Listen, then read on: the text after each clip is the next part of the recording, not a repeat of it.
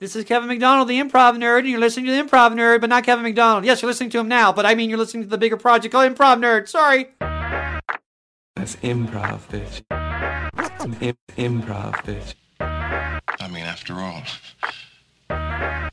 you're nerds. Improv. Nerds.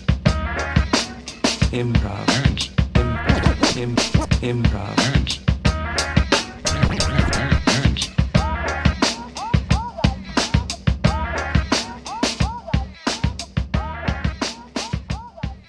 Hi, I'm Jimmy Carrane, and this is a very special episode of Improv Nerd. We're lucky enough to sit down with Kevin McDonald from Kids in the Hall, who talked to us about his first improv class with Mike Meyers in Toronto, his relationship with Dave Foley, and the evolution of one of the greatest sketch groups of all time, Kids in the Hall. Kevin McDonald is one of the co-founding members of Kids in the Hall that ran from 1988 to 1995, and it continues to have this huge cult following, attracting a whole new generation of fans. Since 2002, the kids have embarked on a couple tours and created a mini-series for the CBC called Death Comes to Town. He's in Chicago teaching a 2-day improv for writing workshop. Kevin McDonald, welcome to Improv Nerd. Thank you for having me, Improv Nerd. I'm not calling you a nerd. I'm just calling the whole show. Yes. Thank you. You're not a nerd in any. I am, Kevin. I am. You're a beautiful dreamer. But you're not a nerd. Thank you. Now, you talk openly in your one-man show, Hammy and the Kids, about your abusive, alcoholic father. Yes, I do. What was that like growing up? It's funny. First of all, I only talked about it during the show because my dad died, so that was good. Were you afraid to talk about him when he was still alive? It's not that I was afraid. I probably would. Maybe I wouldn't have out of respect. It's just that I never got the idea to. it's because I don't know. Maybe I was still. Maybe I wouldn't be able to think it was funny. I didn't think it was funny until after he died, for some reason. It's like the first time the Kids in Hall we did the sketch "Daddy Drank," which got in my one man show too. But I went to the office one day, and Dave and our writing partner Norm were there. Norm Hiscock and Dave Foley. Sorry, everybody. Yeah. I'll stop leaning into the mic. I'm sorry. Yeah, you don't have to lean into the mic because I know. I'm sorry. And we were trying to think of sketch ideas, and nothing came up. So we just started telling stories, and I was telling awful stories about my my dad, like the 0 times 0 story that's in that. I'll say it because my dad really said that. He said when he got drunk, he'd be mean to me and come in my room and say, "Hey kid, how many girls called you yesterday? 0? Right? Yeah. How many girls called you today? 0? Right? Yeah. You know what 0 times 0 equals, don't you? Fag!" And I was telling these horrible stories, and Dave Foley said, "Hey, you know that could be a sketch." Those weird magic words, and I was horrified with that. Sketch, though, this is horrible. And we wrote it up, and when we brought it to the read-through, the other kids in the hall laughed, and the producers laughed, so it was picked, it was chosen. And then cut to a month later when we're shooting in front of a live audience, and right before the sketch, I started shaking. And the reason I was shaking, not that I was going to show something personal, I'm cool with that, but that I was confident the audience wasn't going to laugh, and they thought they would think I'd be indulgent. And I got afraid for it. Then we did it, and the audience laughed like laughing bastards. They laughed, and it became like one of the sketches I got quoted the most. But what was your original question? I forget. Oh, growing up, it was my dad. It was like awful, but then when I went into my room after like horrible things would happen, I would inevitably see the comedy in it. And then later, when I got older, like 16, 17, as it was happening, I would see and it was getting way worse, and he would do way worse things. But what did he do? Way worse stuff. Did he hit you? Did he? Yeah, he hit, and he choked my mother, and he threw a toaster at my sister's head, and things like that. And but it was a Canadian toaster, so it wasn't exactly here in the States. Thank God it was a It's Canadian. only one slice. A waffle iron, yeah. So we were okay. And once across the street, he was at a bar, and the bartender said, he called and said, "Your dad's too drunk," and I had to go get him, and all the other drunks taunted me. It was like things like that. But I swear it's funny in my show. What did you do to escape that when you were growing up? Well, I would go to my room and I would take my hockey cards, and we had hockey cards, and I would like sort of write and act out plays with them, and I would sort of act things. It was sort of like the first kind of sketches I wrote. I remember locking my room and escaping and writing. I remember I wrote my first sketches in there. I wrote a parody of. I've never even show them to anybody. How old are you at this time, would you say? This is like 17. Okay. And I wrote a parody of Psycho, the movie Psycho called Psychosomatic, where it was just a woman in the shower screaming, "Ow! Oh! Ow!" But it was psychosomatic.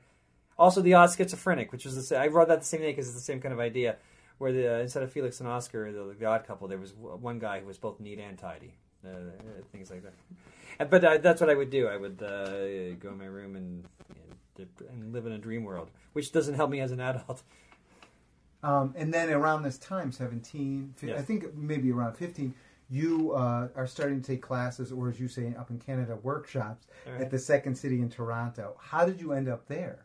Well, actually, I got to the workshops at 19, and what happened was I went to college in Toronto for acting, and not university, college. Because you had to go to grade 13. You had to there was in Toronto there was 5 years of high school, but I only wanted to go to 4 years, so I was only entitled for community college. And I went there and for acting, and I was kicked out after 3.5 months. A week after John Lennon died, I was kicked out. Yeah, but no correlation. But no correlation. Okay. Well, all right. And I remember the dean of the department. He had one leg, and he limped around telling me that I was a one-legged actor. And I remember thinking the irony in that. Right. That I. What is that term? You're a one-legged actor. One-legged actor. It means that I was good at a certain thing, Uh-huh. but he didn't think I was good at musical theater or whatever else. I was good at dramatic acting, so I at least had 1.5 legs, I think. But I failed the wardrobe department, and I failed dance, and I failed something else. But as I was being kicked out that day, as I was sadly walking to my bus, I had to take 3 buses, 1 subway, 2 buses to get back home to the suburb where I lived outside of Toronto. The improv teacher ran after me, and he said that I was good at improv, and that I should keep it up. And he had written down the phone number of Second City workshops. And he gave it to me, and that was my one hope on the bus ride. I had one glimmer of hope that I would do the Second City. I always thought Second City, I'd go in and be taught by John Candy, because I was a SCTV fan then. And this is an interesting sidebar. The teacher who did that, gave it to me, was William Davis, and he played the smoking man in X-Files years later. Because it was filmed up in Canada. Yeah. So then you go to Second City, Yes. and you're amongst it's you and another teenager, Yes. and it's all like 30-year-old people who Yeah. want to be actors. Who was the other teenager in that first class? The other teenager was I was 19, he was 17, was a young man by the name of Mike Meyers. And I was telling the class today how Mike and we gravitated to each other right away. We knew each other were funny right away. And for the first 2 or 3 classes, we never volunteered. We were just funny in the corner. And it was a 6-week session. And I remember Mike, by the 3rd or 4th week, Mike said to me, Kevin, we paid a fortune to be in this workshop, $60. And I think, we should start volunteering. And I remember the scene that he did. It was a scene where you had to use objects to advance the story and by yourself. And I forget, I just remember being upstairs and opening drawers and instead of underwear, finding a gun and doing something funny with a gun. I remember laughing. I remember I was 19 and I grew up in a suburb outside of Toronto, Mississauga, and I had this gunfighter theory of comedy. And I thought that I was, to that point in my life, I was the fastest gunfighter, and no one was funnier than me. And when I saw Mike Meyers for the first time ever, I thought, I just met someone live, not on TV, but someone live in person who might be funnier than me. I remember thinking that. And then you guys become good friends. We were we even started a troupe that we never got past the first rehearsal. What happened? I don't know. A couple things. The teacher saw that we were good, and he was looking for a sketch troupe for his girlfriend, who was also very good. Uh-huh. And so we went to his house somewhere in Toronto and talked about it. I guess we went a couple of times to write and rehearse, and nothing ever gelled. And Mike was just too ambitious. I think, I know what happened. A few weeks after that, he was hired by Second City. I knew Mike a little here in working at the Improv Olympic when he came up and then did Second City Main Stage. He was so, you say ambitious, he was so focused. Was he even focused back then? Oh, yeah. He was so ambitious and so driven. He was, like, the kids in the hall, there were 12 or 13 of us, and at one point it was 4 of us. Mark, Bruce, Dave, and I. Before Scott Thomas. Yes, before Scott. There were 4 of us, and for some reason Mark was obsessed with getting a 5th one. And Dave and I kept getting Mike Meyers to come do our stage shows. This is when we were just a stage troupe. And Dave and I wanted it to be Mike. but Mark and Bruce were against it. They thought that the Mike Meyers area was covered by Dave and I. Mm-hmm. And I don't think Mike would have joined anyway, because he was thinking something else. He moved to England anyway. He had a comedy partner, as I remember. Yeah, he went to England and met Neil Malarkey. I think so. And Malarkey and Meyers, or Meyers and Malarkey? Malarkey and Mm-hmm. Meyers. Yeah, I saw the show because they came in and did it in Toronto. It was really good, really clever. Super clever and super funny. It was great, actually. And yeah, I agree. He did Malarkey Meyers. Sort of became a semi-big thing in London. Then called Second City and said, I want to come back. And I think he made main stage first in Chicago. I don't even know if he did main stage in Toronto, did he? Did he go straight to Chicago? He did the touring company in Toronto, and then he went to England, and then he went to Chicago, I think. I'm not certain on that. We'll have to check.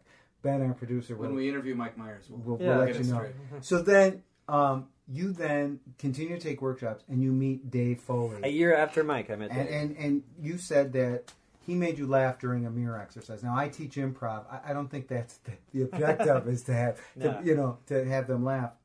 What kind of student were you back then? Improv student. I was like funny, I think very funny, but sometimes at the expense of the improv. But Was it more important for you to be funny than to learn the craft? it was, but it was more important to learn the craft, but it was also important for me to learn the craft. But so I did learn the craft. I wasn't ignoring the craft totally, but it was I think more important for me to be funny. But the teachers never seemed to mind for some reason. Now Dave, he could actually be funny while doing the craft, though he also liked to break the fourth wall and things like that too. But he could also just dig in. He didn't need to do the cheap tricks that him and I did all the time. He could actually just get laughs within the confines and structure of pure improv. And then at this point, you asked Dave to join your group. Was there an actual group? No, there was a guy named Luch that I knew I wanted to work with, and I asked at the end, because we did the mirror exercise at the beginning of the workshop. We did I'm miming doing the mirror, Right. And you're not supposed to it's not supposed to be funny. You're not even on stage. You just spread out. Everyone's in groups of twos, and you're spread out around the class doing it. It was a Spolin exercise, right? Yes. Okay. Exactly. But we kept going down till we were lying on the floor in the fetal position. And right away I thought he was funny. And then at the end of the class we were split into 3 groups. And he was the funniest guy in his group. And Now I see Dave making fun of the mirror exercise. Yeah, that's what it started happening. Yeah. But we were still doing it. We were still mirroring each other. But kind of like wink, wink, nod, nod. Look, Yeah. No, look for at sure. this. For sure. But right away it seemed like we had chemistry. And then when I saw him do this improv that he was so funny in, he also reminded me a little bit of Mike. Uh-huh. So I could have made a mistake. It could have just been they reminded me of Mike. But I don't think so. I think that's soon, by the end of the class. No, he's funny. He has great timing. He's a joke machine. He was a bit like Woody Allen, which I was too, but in a different way. A different thing than Woody Allen does. And it just seemed that we had chemistry. And so I asked him to join my troupe, and I didn't know his name. So you guys are doing improv shows around Toronto. Yes, right? Dave Luch and I, the original. Now, what happened to Dave Luch? I almost felt like he was Pete Best of Kids in the Hall. Whatever happened to him? Luch, he's actually great. You always hear that, like Lenny Bruce. Who's the guy, Lenny Bruce? He's actually funnier than Lenny and inspired him. Right. I Or forget they his say name. about Michael Jordan's brother was Yeah, a better player. exactly. Well, he was actually great, and he came up with a lot of great ideas. And now he is like a great, a hardworking writer in Canada. He writes on all the comedy shows. But back then, the 3 of us, we did have great chemistry and we were great. But I think he suffered from stage fright. And one night, with the guys from Calgary, Mark and Bruce and others, they joined the troupe. That's when there were 7 or 8 of us. So there were a lot of us. So Kids in the Hall, there were 7 or 8? Originally? Oh yeah, there was different. Okay. Because there was Dave Luch and I, and then there were the 5 guys from Calgary, which Mark and Bruce were part of. Uh-huh.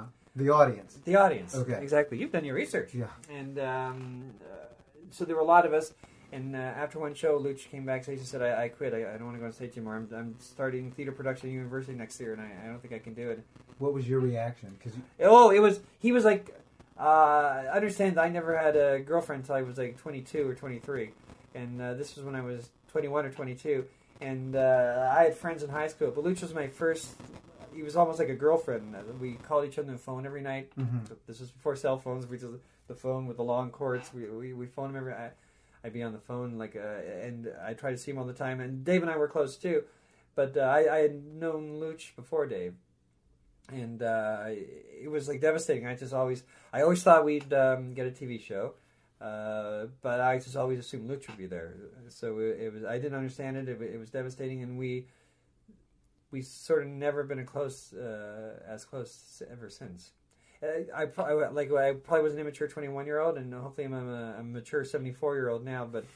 But still, the pattern was set back back then. And You so look great for 74, by the way. I know, that's why it's good that I lie about my age. So then Mark and Bruce join you Yes. because they come to Toronto and they've got their group, The Audience, Yes. and it's a competing group. How do you decide to join forces? Well, yeah, it's funny because there was theater sports, which is like Right, a problem. John Stone's. Yes, yeah. exactly. Theater, and there was one in Toronto. It started in Calgary. The big thing was in Calgary, even though Toronto's a bigger city. So we, the Kids in Hall, which are Dave Luch and I, we got a reputation for theater sports for being the different group, the weird group. We wouldn't win the games, but like we do weird things, like we'd lose on purpose because you got a zero, and we'd go get the judge's zero, and we'd pull it up, and then like it was just a comedy that we cared about. And then we started hearing there was a group in Calgary called The Audience. There were 5 of them, but they were a lot like us in spirit, and we should meet them. And then in '83 was the great Calgary Exodus, where all these artists, comedians, and musicians, including the Shadowy Men that did our music later, and like writers and poets and just people who were following the Exodus who weren't even in the arts, came to Toronto. And we were introduced right away, and it was like love at first sight for the comedy troops. But it was competitive at first. I remember saying things to Dave like, "Mark's not funny. I can look at the way he gets changed at the box office of the movie theater. That's not funny. I'd get changed much funnier than that." But because they were a couple years older and more experienced, because they were doing their own shows in Calgary, and we were like just starting, the 3 of us, they rented theater spaces and did their own shows. And they knew we were good, so they got us to be like featured players in their shows at Saturday Night Live, and slowly it evolved that we were like equals with them. And then how does Scott Thompson, it's been said, either you or Dave said this, that when Thompson joins the group, things start to solidify with his presence. What changes by adding him? I said that. Yeah. First of all, like he was in theater sports, and Mark just thought he would be something the troupe didn't have. But he's coming from an acting background, right? Yeah, and that's why Dave and I were prejudiced against him, because we were prejudiced against actors doing comedy. I can relate, yeah. Yeah, I mean now, like, then in the 80s, Tom Hanks happened, he could do comedy as well as anyone like that. But yeah, we were really prejudiced, and we didn't want him in the group, and Scott would always say, "It's because I'm gay, isn't it?" And we said, no, it's because you're an actor. Right. And you say, "Breeders." That was this big heterosexual one, so. And things changed, but he wore us down. And I remember once he did an improv with me. Like, he was just coming to the shows anyway. Mark wanted him, Bruce didn't care, Dave and I were against it. And then it seemed like he was in the show one night when he did an improv with me that was really good. We were both started to just go for laughs, but we did the rules of improv, and we got our laughs, and it was good. And then Dave and I took him to the alley, and we started singing him. Our theme song at that time as a stage act was the Kids Are All Right. Mm-hmm. So we started singing, "The Kids Are All Right." And he knew that meant that he was in the troupe, and he started crying, and then that he was officially in. And what he brought, because he was an actor, I mean, the 4 Kids in the Hall, we were almost like writers who forced ourselves to perform at first. And we spent a lot of the time back, like at the back of the stage. Sometimes our backs would be turned to the audience. You hear that? Like, you could be barely heard. Barely heard and barely seen. We don't really want to be here. Yeah, exactly. We have clever ideas. Right, and you can hear them. yeah. And see them. And I think with like the Ramones' first concerts, I heard they were like that. We were like that. And Scott literally forced us to the front of the stage, and by example taught us stage presence. And he was really the one that sort of, in a way, said to the audience, "Come to us. We have something special we want to show you." And the audience, like, spiritually and metaphorically leaned in. And I really do think things gelled. Well, they did. That's when we started getting an audience, when it became the 5 of us. And then in 1985, McKinney and Bruce Yes. Get hired to write for Saturday Night Live. Yes. Now, this is 3 years before you get the pilot. Yes. How did you keep the group together? Yeah, we thought it was done because we were discovered, because we did a Best Of show in Toronto after a year of building up our cult status in Toronto. And what does cult status mean in Toronto? It means sold out audience of 80 people. Okay. It was 160, but 80 sounded funnier. Yeah. And so we were discovered by someone that learned Mike Hossein, because that was the year he started Saturday Night Live again, because he had taken 5 years off of Saturday Night Live. And so we were discovered, but then they could only hire 2 of us, and they hired the 2 most experienced ones. And Bruce is the best writer anyway. And Bruce seems like he's all business too. Bruce is very all business. Well, he comes from a wealthy background. Does that help? He doesn't know. It's Mark that comes Mark to the wealth. does, okay. Mark comes to the wealth. But they both seem like they're the academics in the group. Yeah, Dave would also seem like that too if you spoke to him. Scott Right. and I wouldn't seem like that. Though Scott is the only academic in the... Right. I mean, he's the only one with a degree. Uh-huh. But I would say that Mark and Dave and Bruce would seem like intellectuals if you talk to him. Not Scott and I. So they go and they write for Saturday Night They write for Live. Saturday Night Live, and we thought it was over, but this was the wonderful thing they did. Saturday Night Live, you do 3 weeks, and then you get a week off. Right. And they, in their weeks off, they came to Toronto. They didn't rest, and we kept doing shows at the Rivoli. And some of our sketches that became our signature sketches were written during that year, during those weeks off, like Dr. Seuss Bible, and Salty Ham and Cabbage Head, and Citizen Kane. And so it sort of became, even though it was instead of every week, it was once every 3 weeks or 4 weeks. The audiences were bigger than ever. We had to turn people away because two of us were Saturday Night Live, and that's when we started getting interest for TV shows. And we went through a few producers, and finally they didn't gel until Lauren Michael said, "Well, I should just do a TV show with them." That's why Mark and Bruce weren't asked back the next season of Saturday Night Live, because that's when we started sort of working on a TV pilot. Though it took a couple of years. One of my all-time favorite sketches is The King of Broken Promises. Yes. For the people who are younger and haven't seen it, can you just describe it? Yeah. They're going to YouTube it. Let's hope it. Yeah, one day Norm and I, we wrote a lot of Norm sketches Hiscock. together. Norm Hiscock, who it's on Parks and Rec right now. That's what he's writing. Yeah. And he said, Kevin, we should do a sketch about how you always promise people things, but you never come through. And, So it was based on you. Yeah, a little bit. And I always mean it at the time. I always get excited and say, yeah. And then like an hour later, I forget. And weren't you going to get that guy that CD? No, I don't remember saying that. So we wrote the sketch. It's one of those things we knew the premise, we knew the character, and then we sat on the computer before we knew any of the structure, and it just flew out. Flew out sounds bad. It was flowing out, and then we had it written in like less than an hour, and then we read it and it seemed funny, and I said, "But Norm, it seems like I can't do it like myself. It should be like a character that sort of suggests evil in a non-evil way." And then I thought, Paul Bellini, Scott's writing partner, the Touch Bellini guy, the guy in the towel. Do you remember the Touch Bellini contest where he's the guy in the towel that we poke with a stick? No, do you, Ben? Yes. Yeah. He's Scott's writing partner. Okay. And he has this way of talking, and I said, I think I should do it like how Bellini talks, and that's how Bellini talks. So instead of going "will do," I started doing like Bellini, which is "will do," slip my mind. Because every time you'd hear Scott and Bellini write, it was mostly Scott dictating, or sometimes Scott would suggest a joke, and you hear Bellini from their cubicle. You hear Bellini go, "No, Thompson, I'm not writing that. It's shit." To which Scott's writing reply would be, "Yeah, Bellini, well, you're fat, so write it." "You can insult me all you want, Thompson. I'm not writing it." So I thought that was like a good... and he doesn't really speak like that, but that's how I do it. And that's how I was doing around the office that year. And so we read the script like that character, and it seemed to work perfectly.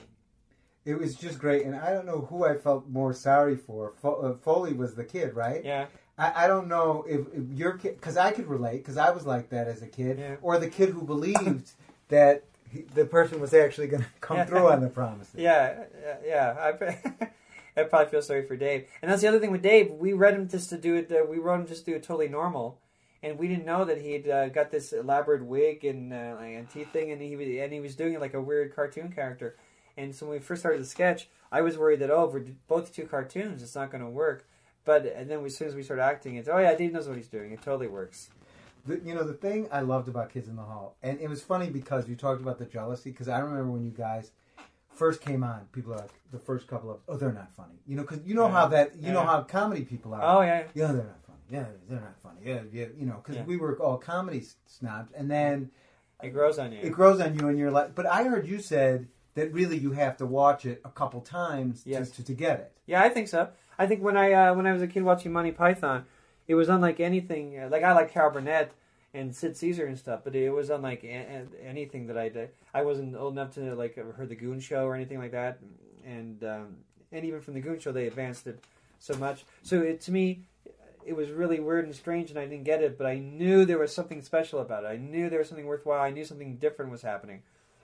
So So that's what made me watch it again. So like you're saying, like people watch The Kids in the Hall and don't get it the first time, but they have to watch it 2 or 3 times. What made them watch it the second or third time? There's just something there that they know, like a great song that you need 3 times to hear before you know it's a great song, like that. Well, I think the other thing is that I loved about your show was after I got over the jealousy and said, okay, these guys are great.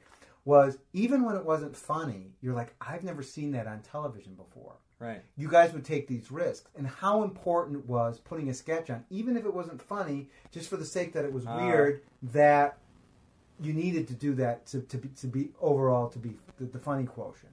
Well, the thing is, there was like there's 2 trains of thought. That's my phone. So yeah, there's 2 trains of thought. I was going to ignore it. I was going to be a professional. Yeah, we use everything. There were 2 trains of thoughts in the group, and there was always sometimes there was always like a comedy argument, whereas that's my phone and it's going off. I feel a lot of sorry, shame about that. Okay, go on. Oh, I'm sorry. Yeah, no. Should I call you? Okay. There's 2. There's 2 trains of thoughts, and one is represented by Dave and I, mostly Dave, and one's represented by Bruce and Mark, and in a way, sometimes mostly Bruce, sometimes mostly Mark. Dave and I wanted just everything to be funny all the time, and Bruce and Mark sometimes would go more for feeling and weirdness. Like, so I think the scene, I don't know if you're referring to directly, but the scene that represents what you're saying the most is Love and Sausages, the sausages scene. And that, actually Norm wrote it. Norm wrote it for me, and he wrote the beard for Bruce. And Bruce said, can I do sausages? I'd like to rewrite I Know What to Do With It. And Norm came to me and said, do you mind giving Bruce sausages? And I was in a bad mood. I said, no, but he's got to give me the beard, which is like, unlike me, I remember being shocked. So we switched. And but anyway, sausages was always a fight from, not so much me, because I don't mind feeling something. I think it's part of the troupe. I think it represents part of the troupe. We're going to have like 7 sketches an episode. And why can't one be like sausages? There's going to be like 5 or 6 that we're at least going for Gag Fest. So, but Dave was more protective of that, like all the time. He wanted to be Gag Fest. And so... So he fought against it, but he knew to give up. And even our director, John Blanchard, who was also SCTV director, he didn't direct that film, but he was the producer of the show that time, and he fought against it. But we picked it, we chose it, we did it. And when you think about it, it's not a laugh a minute, or a laugh a second riot. It's the only thing that's technically funny in it is Scott is the grandfather saying sausages, sausages, and that's like a performance thing. But just the fact that people talk about it still 20 years after, and the feel of it, like sometimes I think it could have been our movie. We'd have to put more jokes into it. But yeah, it definitely represents a valid part of the brain that is The Kids in the Hall, and I'm so glad that we did it. Let's talk about the movie, Brain Candy. Yes. Which was a very stressful time for you and the crew. Yes. And your friendship with Dave Foley. Yes. He's doing news radio during that time, and he decides to quit. Yes. The movie. Why does he leave? He leaves. Well, there's a few things that are happening. It was a horrible time for the troupe. There, some of us in our family, there were like 2 suicides in the troupe's families, and well, you guys all come pretty much from, except for Bruce, right? Come from alcoholic, dysfunctional family. White trash trouble. We like to call. We come basically, except for Mark, white trash trouble, and my mother wouldn't hate that, though she's dead. So I'm saying, because she's not white trash. And there were like 2 of us had our wives leave us, and it was hard because we were writing for the first time, all of us writing together in the same room with Norm, and that was really hard. Usually we split up in groups, or in the old days when we were a club act, we wrote together in a different. We didn't write it down. We did what I'm doing in this workshop. We improvised it till we had it, but we were at a computer writing, and it was very difficult. And you wrote a letter. You were upset at Dave, so you write him a letter. Yeah, because Dave was in news radio, and he wanted to delay our movie, Brain Candy, a year so he could do his movie, The Wrong Guy, which is a very funny movie. And I thought, because he said the Brain Candy wasn't ready yet, the script wasn't ready yet. And I thought, knowing the Kids in the Hall, we delayed a year, we're not going to do Brain Candy. We'll all be on other projects, and we'll be done. So I realized later, speaking of jealousy, that I was partly motivated by jealousy of Dave, that he was getting news radio, that he was so good, and he was on his way to becoming a Hollywood star. I had heard too. Now tell me, this is from people. I'll tell you the truth. Okay, thank you. I appreciate that. Dave, everybody in Toronto knew that Dave wanted to be a star. Oh, I didn't know that. I don't know about that. Not that it's I don't think it's a bad thing. I think it's a good thing. I mean, at that time he was driven, like him and his wife at the time were sort of like being smart about it, like going to Hollywood and going to the right parties. But no, I would say that was more like Mike. Meyers. Yeah, like in a good way. Like Mike was really smart about it and did it, and I'm more like a sloth. And thank God I was in a group of 4 guys that were like ambitious. But I never like thought of it that way with Dave. I mean, he was driven at that point, and he was working very hard to like become successful in a place other than Canada, in Hollywood for sure.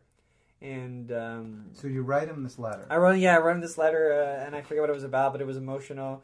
About how he was hurting the troop and stuff like that. And you also said that he was making some choices that weren't helping the group, that was hurting the group. Right. Well, the biggest one was like not wanting to do Brain Candy, like wanting to delay so he could do his movie. And and so at a troop writers meeting, I said, Dave, read this letter. I don't know why I wanted him to read it out loud. It was crazy to me. And he said, I refuse to read this letter. I said, okay, go away and read this letter. I said, no, I'm never going to read this letter. And then I forget. I blocked it out, but I said something probably horrible that led Dave to say, "That's it. I quit the troop." And he did. He quit the troop.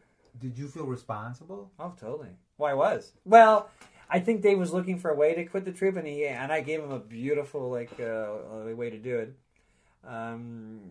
because he wasn't happy with the troop. Yeah, and this one time with the 2 factions of the group weren't working together. I moved to the other faction because I wasn't agreeing with how Dave thought Brain Candy would go. I forget what it was like. He wanted more like Holy Grail, that was more comedy, less the story. I love Holy Grail, and I in retrospect, I think we should have done a movie like that. But the movie that we committed to working on, Brain Candy, wasn't that movie. It was a movie with a story. So I wanted to do this particular project that we were working on. I thought we should do it the way that it deserved to be done, and. So Dave quit the troop, and unfortunately for him, he had already signed the contract before he quit the troop, so he had to do Brain Candy. But he didn't write anymore, and you could. I love Brain Candy, but if you're a Kid in the Hall fan, or if you're a Kid in the Hall, you know that it suffers from Dave not writing. It just needed those jokes for sure. And also, when Dave came back, he didn't do very much, so he basically played guys in suits, and he had straight parts, and he could have he should have been the lead. Dave was going to be the lead. We always thought Dave would be the lead, just like he was in news radio, sort of being the straight guy who can get laughs. With the craziness. Yeah, exactly. But he'd be much better getting laughs while doing that. I did it because no one else. I was the only one that could do it, but it shouldn't. It would have been a completely different and funnier movie if I did characters like the Will Do guy or whatever, and though it would have been different, it would have been that one, and Dave did the lead. I think. So he comes back to do it, and his manager, which is also your manager, says. Yeah, he says. Dave's going to do it, but he had to do it. But he has some restrictions. He won't play women, and there was a few things. But of course, the thing I remember the most was, and Kevin's not allowed to talk to him and try to work it out with him on set, because that's what I do. Is that what you're known for, to work stuff out? Where does that come from? Because you wouldn't think someone who came from an alcoholic household, unless they... Oh, well, it's not so positive as I'm making it sound. It's not like I want to work stuff out. I want to like beat it to death and worry it and talk it. I guess my heart's in the right place. I want to deal with it, but I'm pretty irritating and pesty on the way. I wish I could do it as healthy as it sounds, but it's more about being a child of an alcoholic. Well, let's talk about it now. Let's do it now. Let's do it. I don't want to wait till tomorrow. Or Dad may hit me with the fridge. I want to deal with it now. Are you kind of a guy who wants to resolve it right there? Well, I can go 2 ways. Because I'm partly Gemini, I can go 2 ways. I either want to deal with it right now, or I want to avoid it for 20 years. So 5 years later, you patched things up with Dave. Oh, not even. It was way sooner than that. Okay. It was like a few years later we did the tour, but what was it? It was before even the movie was released, Brain Candy. How did you patch things up? It all started from Dave. I was so shy. I wanted to patch things up desperately. Were you mad at him? I was not mad at him. I realized at that point that I was jealous. Okay, how did you come to that realization? It just slowly dawned on me by the fact that everybody was talking about how good news radio was, and I realized that I wasn't watching it, which is really weird. That my best friend was in a TV show on NBC that I wasn't watching. I just threw my TV out. With all my friends, I just threw my TV out and just was in denial why I did it. And also I realized a few years earlier when Mark was nominated for an Ace Award for Best Actor, I remember being really depressed after, and then I realized jealous of my friends' successes, and all my friends are really, really successful. So I have to end that right now. Like, even for selfish reasons, it will cripple me inside, and I will get stomach cancer. And so I can't do this with everything in my life, but I just stopped it, and I stopped it right before Dave called me. He'd been living in L.A. to do his TV show, News Radio, and I was there slowly moving, but I was renting a condo. I still had the house in Toronto, and he knew I was there, and he got my phone number from somebody, and he called me. I remember there was a hockey game on, but I was in the bath, and then he called and said, "Oh, I heard you're only a few blocks away. I heard you're in Hollywood. Yeah, when do you come down tonight? Do you want to see X-Files in my house?" So, "Oh, sure, I'd like to see that." And that was the beginning of patching up. And later I found out he was in the bath, so we patched up naked and wet. Mm. Now, was this one of these times where you wanted to resolve it? You talked about it? Or was this one of these things, let's talk about it 20 years down the road? Let's talk about 20 years down the road. We just came in and we made jokes like the old days, and we talked about X-Files, and a few of his friends came over, and I introduced him, and we had like a good, fun time. Then his friends went away, and him and I went to a record store. I remember I told him to buy the Big Star CD because he hadn't bought Big Star, and I wanted to get into that. And I also remember thinking, wow, this is opposite of the Dave I knew like 10 years earlier, because he was working on a network show and he bought like 30 CDs. And like I heard this is great. Oh, I like the cover of this one. So we just started being friends again. And every now and then when we're like on tours alone in the bus, a little drunk or something, we talk about it. And he knows that I know that I was jealous, and he felt betrayed. And he told me that one day. I think it was in Dallas or Houston, and we talk about it every 3 years. Now, you had also said in your show that you compared the kids in the hall to your family, and you said they were very dysfunctional, both of them. Yes, it's obvious your family was very dysfunctional with your father. What was dysfunctional of in that time in the 80s and the 90s when you guys had the show? What was dysfunctional about the group? Oh, like everything. And I'm sure that was part of my attraction. And now, as an adult who's trying to be totally functional, I think we should all, I would love to just get everyone more like normal human beings and have things work right. It was, we fought for no reason, or even when we fought for good reasons, it was ugly. Like, we were like best friends who happened to be in a comedy troupe. Was there drugs and drinking? I would imagine, because you guys came from alcoholic backgrounds, there had to be drugs and drinking in the group. No, there wasn't really. There was like back then there was like I never did drugs, and like some members did like normally, but it was never about that. It was not like a rock and roll band. Mm-hmm. It was like it wasn't like anything like a problem at all. Mm-hmm. I didn't even drink till I was 26, mm-hmm. and Mark and Scott don't drink a lot at all, and. Is that are you kidding or no? That's true. It's true. Okay. It's just what am I saying about the other two? And it's like there was never like it was never like about someone's drinking, it's a problem like that at all. And like there were never any girls around. it was nothing like that at all. So you guys were like total nerds, right? Yeah, that's what I think. That's the way I remember it for sure. There were I was girlfriendless. I was 23. There were never groupies ever. Like ever, we were young. There were, I guess, when you would want, there was never anything like that. No sex, drugs, and rock and roll whatsoever. Just nerdy guys pushing their glasses up, going to comedy, then going to the library after. Now, I watched an interview that you guys had done for CBC when your miniseries came out. Yes. And it was so nice to watch you guys just interacting with each other, because it seems like now you really enjoy each other's company. Right. Is that?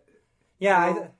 Yeah. Now we always enjoyed it, but now all the negative things are out of the way, so we just have the enjoyment. So the whole picture is just enjoyment now.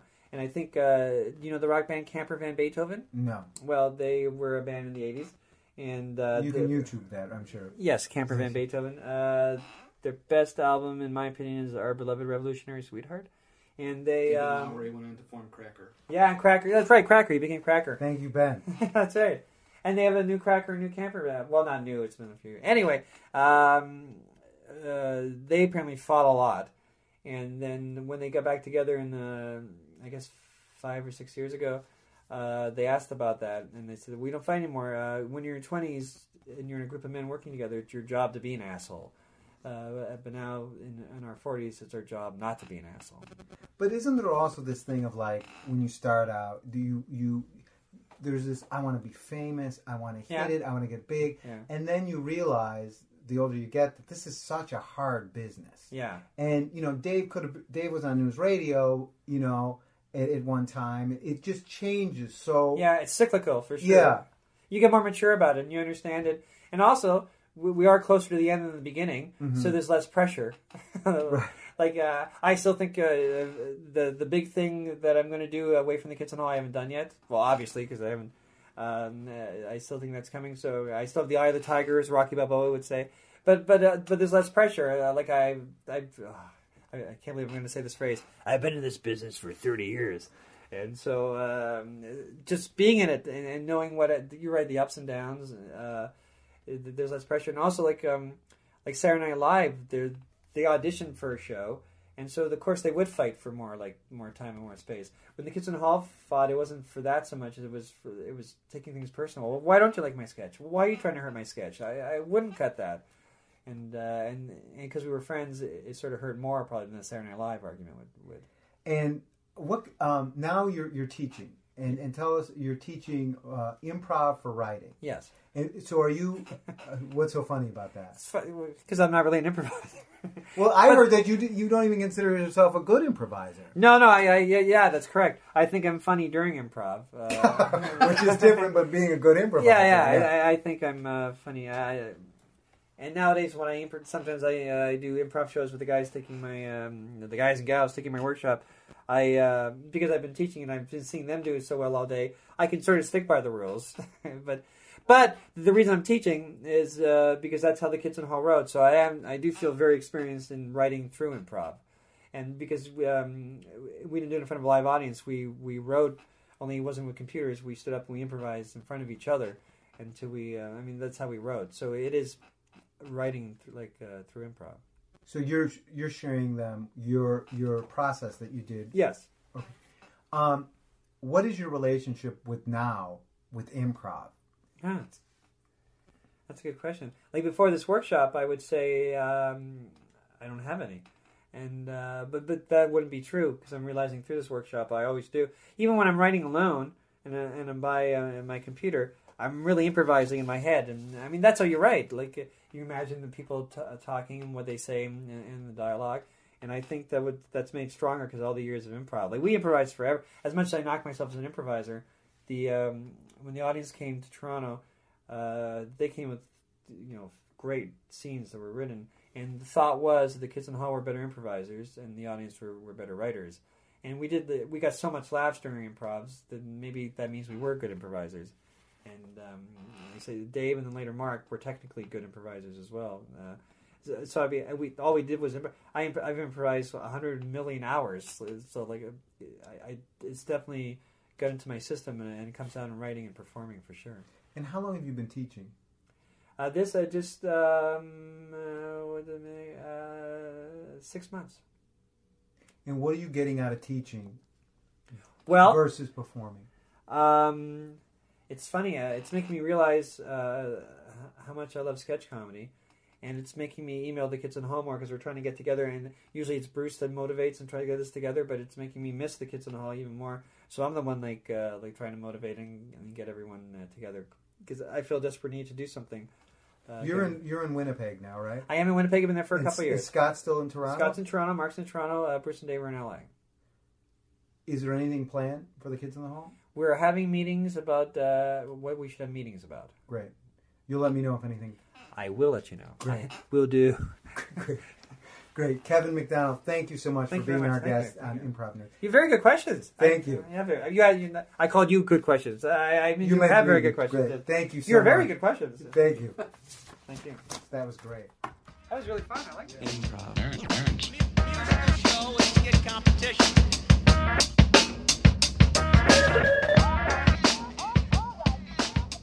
I want to thank Kevin McDonald for giving us some of his time.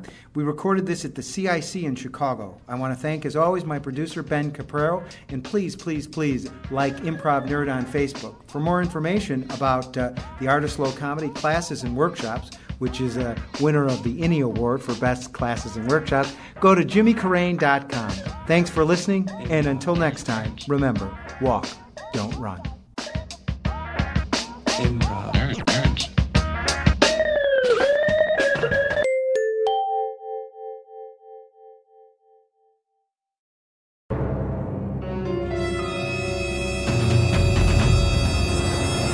Hello, I'm Kyle Ayers. I'm the host of Never Seen It, the podcast where comedians rewrite famous movies and TV shows they've never seen, and then we give them a read in studio.